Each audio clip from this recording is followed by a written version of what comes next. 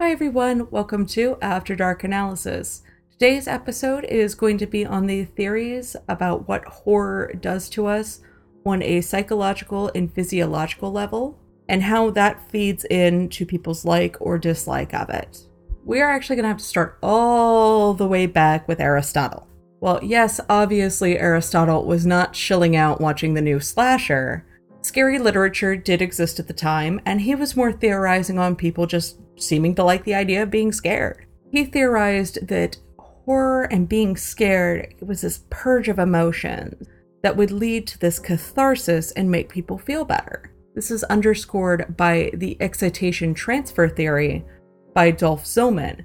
The belief is the negative feelings we feel during a horror movie intensify the positive feelings we feel when it's done.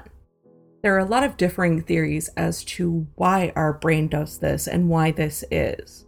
Noel Carell, a film scholar, theorized that horror is a mixture of fear and disgust. That's what we build our monsters off of. If you look at something like Dracula, it's a very sexualized thing he's doing, with the bite on the neck and the blood coming out, and there's a whole massive color theory about what the color red symbolizes, especially when it comes to blood. So it's a way for people to kind of look at and deal with budding sexuality in a safer way. He theorizes this is because our id is using disgust to realize some deeper desire we have that it's trying to hide from the superego. So the id can just tell the superego, oh no, it's cool, we're just watching a movie.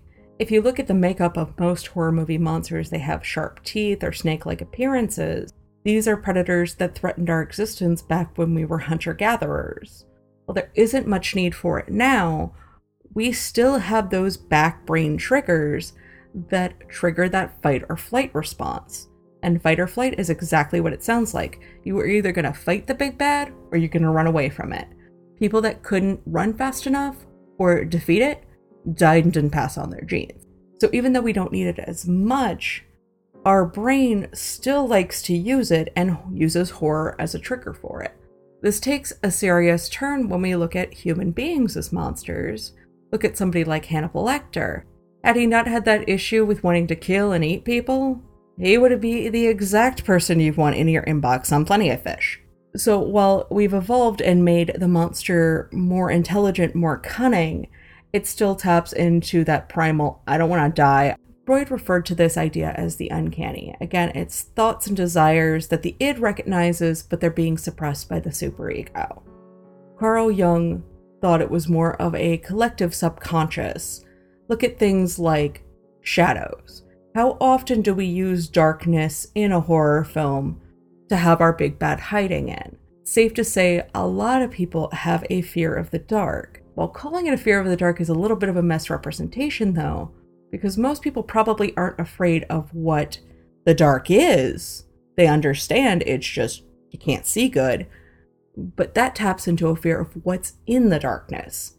So in reality, you're afraid of what's in the dark, not the darkness itself. A predator can come up and attack you, and you wouldn't even see it coming, so you might not have time to defend yourself. And that's a realistic fear. Christoph Koch theorized that the amygdala is activated when we're afraid. This is why we respond more to images of animals than people, places, or things, which are much more rational fears for us to have. Thomas Strobe conducted a study that showed it might actually not be the amygdala being activated, but instead 4 other parts of the brain that are triggered by horror. The first is the visual cortex, which processes visual information, the insular cortex, which is responsible for our self-awareness, the thalamus, which is a relay between our brain's right and left hemisphere, and the dorsal medial prefrontal cortex. This is responsible for planning, attention, and problem solving. Many have theorized that movies are very close to being in a dreamlike state. The issue with this is we're still not 100% sure why we dream. Ernest Hartman theorizes that dreams are guided by emotions, and it's our way of dealing and working out the everyday in a place that we know is okay to do so. Glenn D. Walters proposes that for a horror film to be effective, it has to have 3 things: tension, relevance, and a level of unrealism. Tension's pretty straightforward, but let's focus in on relevance. There are 4 different types that you can have. Universal, which is something like death or the unknown that crosses cultural barriers and almost everybody has. Cultural, which deals with societal issues. Subgroups like teens. How many times have we seen 20-something-year-olds or high school students go into a cabin in the woods?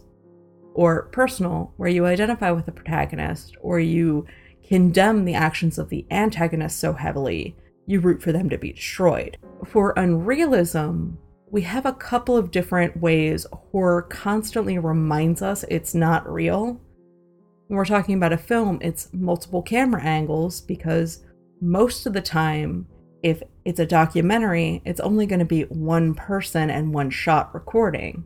This was shown in a study done in 1994 by Haight, Macaulay, and Rosen. They had a group of people watch violent documentaries, and they couldn't finish. But they could go see a horror movie and see much more atrocious acts performed on screen, because they knew it wasn't real. It was those camera angles, it's the soundtrack that backs films. Most people don't run around with a full orchestra behind them. There's also this sense of black humor, or very, very dark humor in horror films, where they break that tension for a storytelling element, but it's also a callback and a wink to the audience going, no, yeah, this isn't real.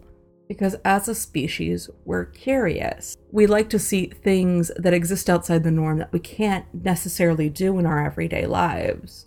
That's why you have people skydiving and roller coasters, and horror films are just a different end of that. This is why somebody like Deirdre D. Johnson noticed there are different types of viewers. There are 4 main categories when it comes to horror. The gore watcher, which has low empathy, but they have high sensation seeking, and they identify with the killer. There is the thrill watcher, who has high empathy towards the characters, again high sensation seeking, but they identify with the intended victim. So they want to follow our hero through the destruction of the big bad. There's the independent watcher, who has high empathy and a positive outlook on the story, and the problem watcher, who has high empathy but doesn't think things are going to end that well. Like, our hero doesn't defeat the big bad.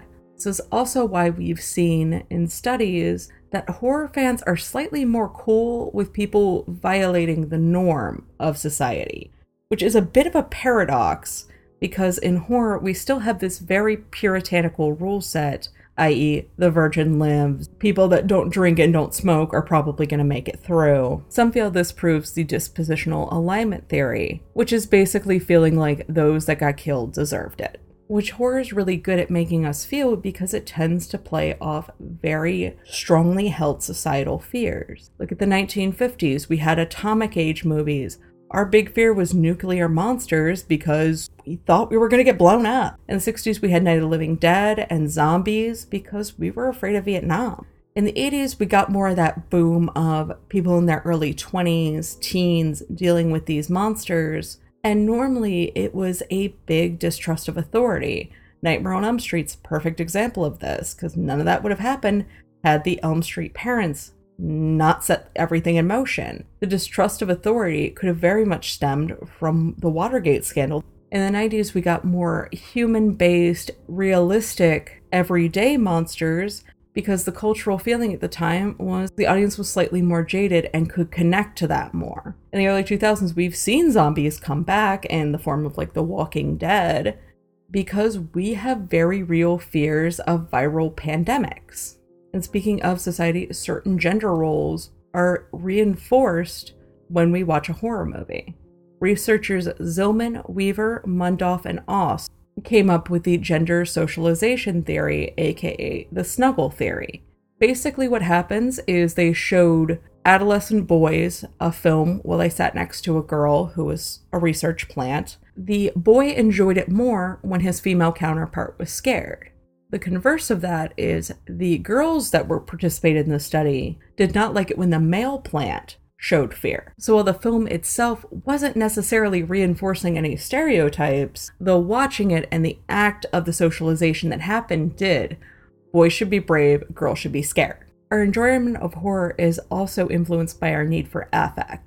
Affect is how much we seek emotion. If we have a higher need for affect, we probably like horror more. It's also been shown people that are highly empathetic tend not to like horror quite as much. It could be because they feel a little too connected and it's a little too much for them.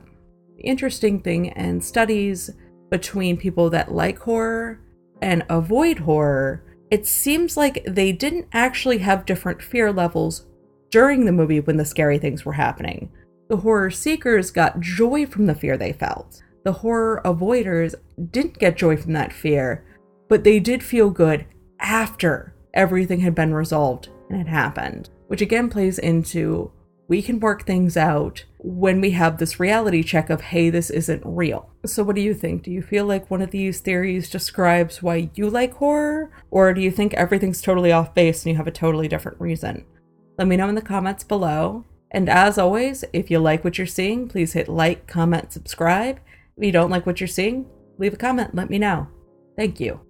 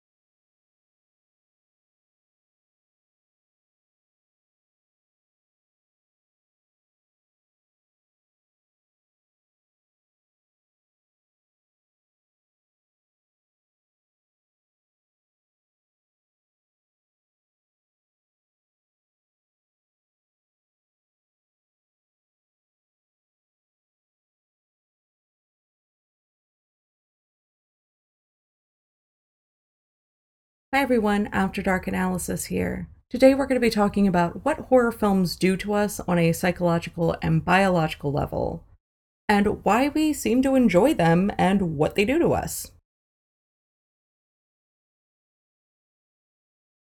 And those are some theories on what horror does to us on a physiological and psychological level, and why some people like it and why some people don't.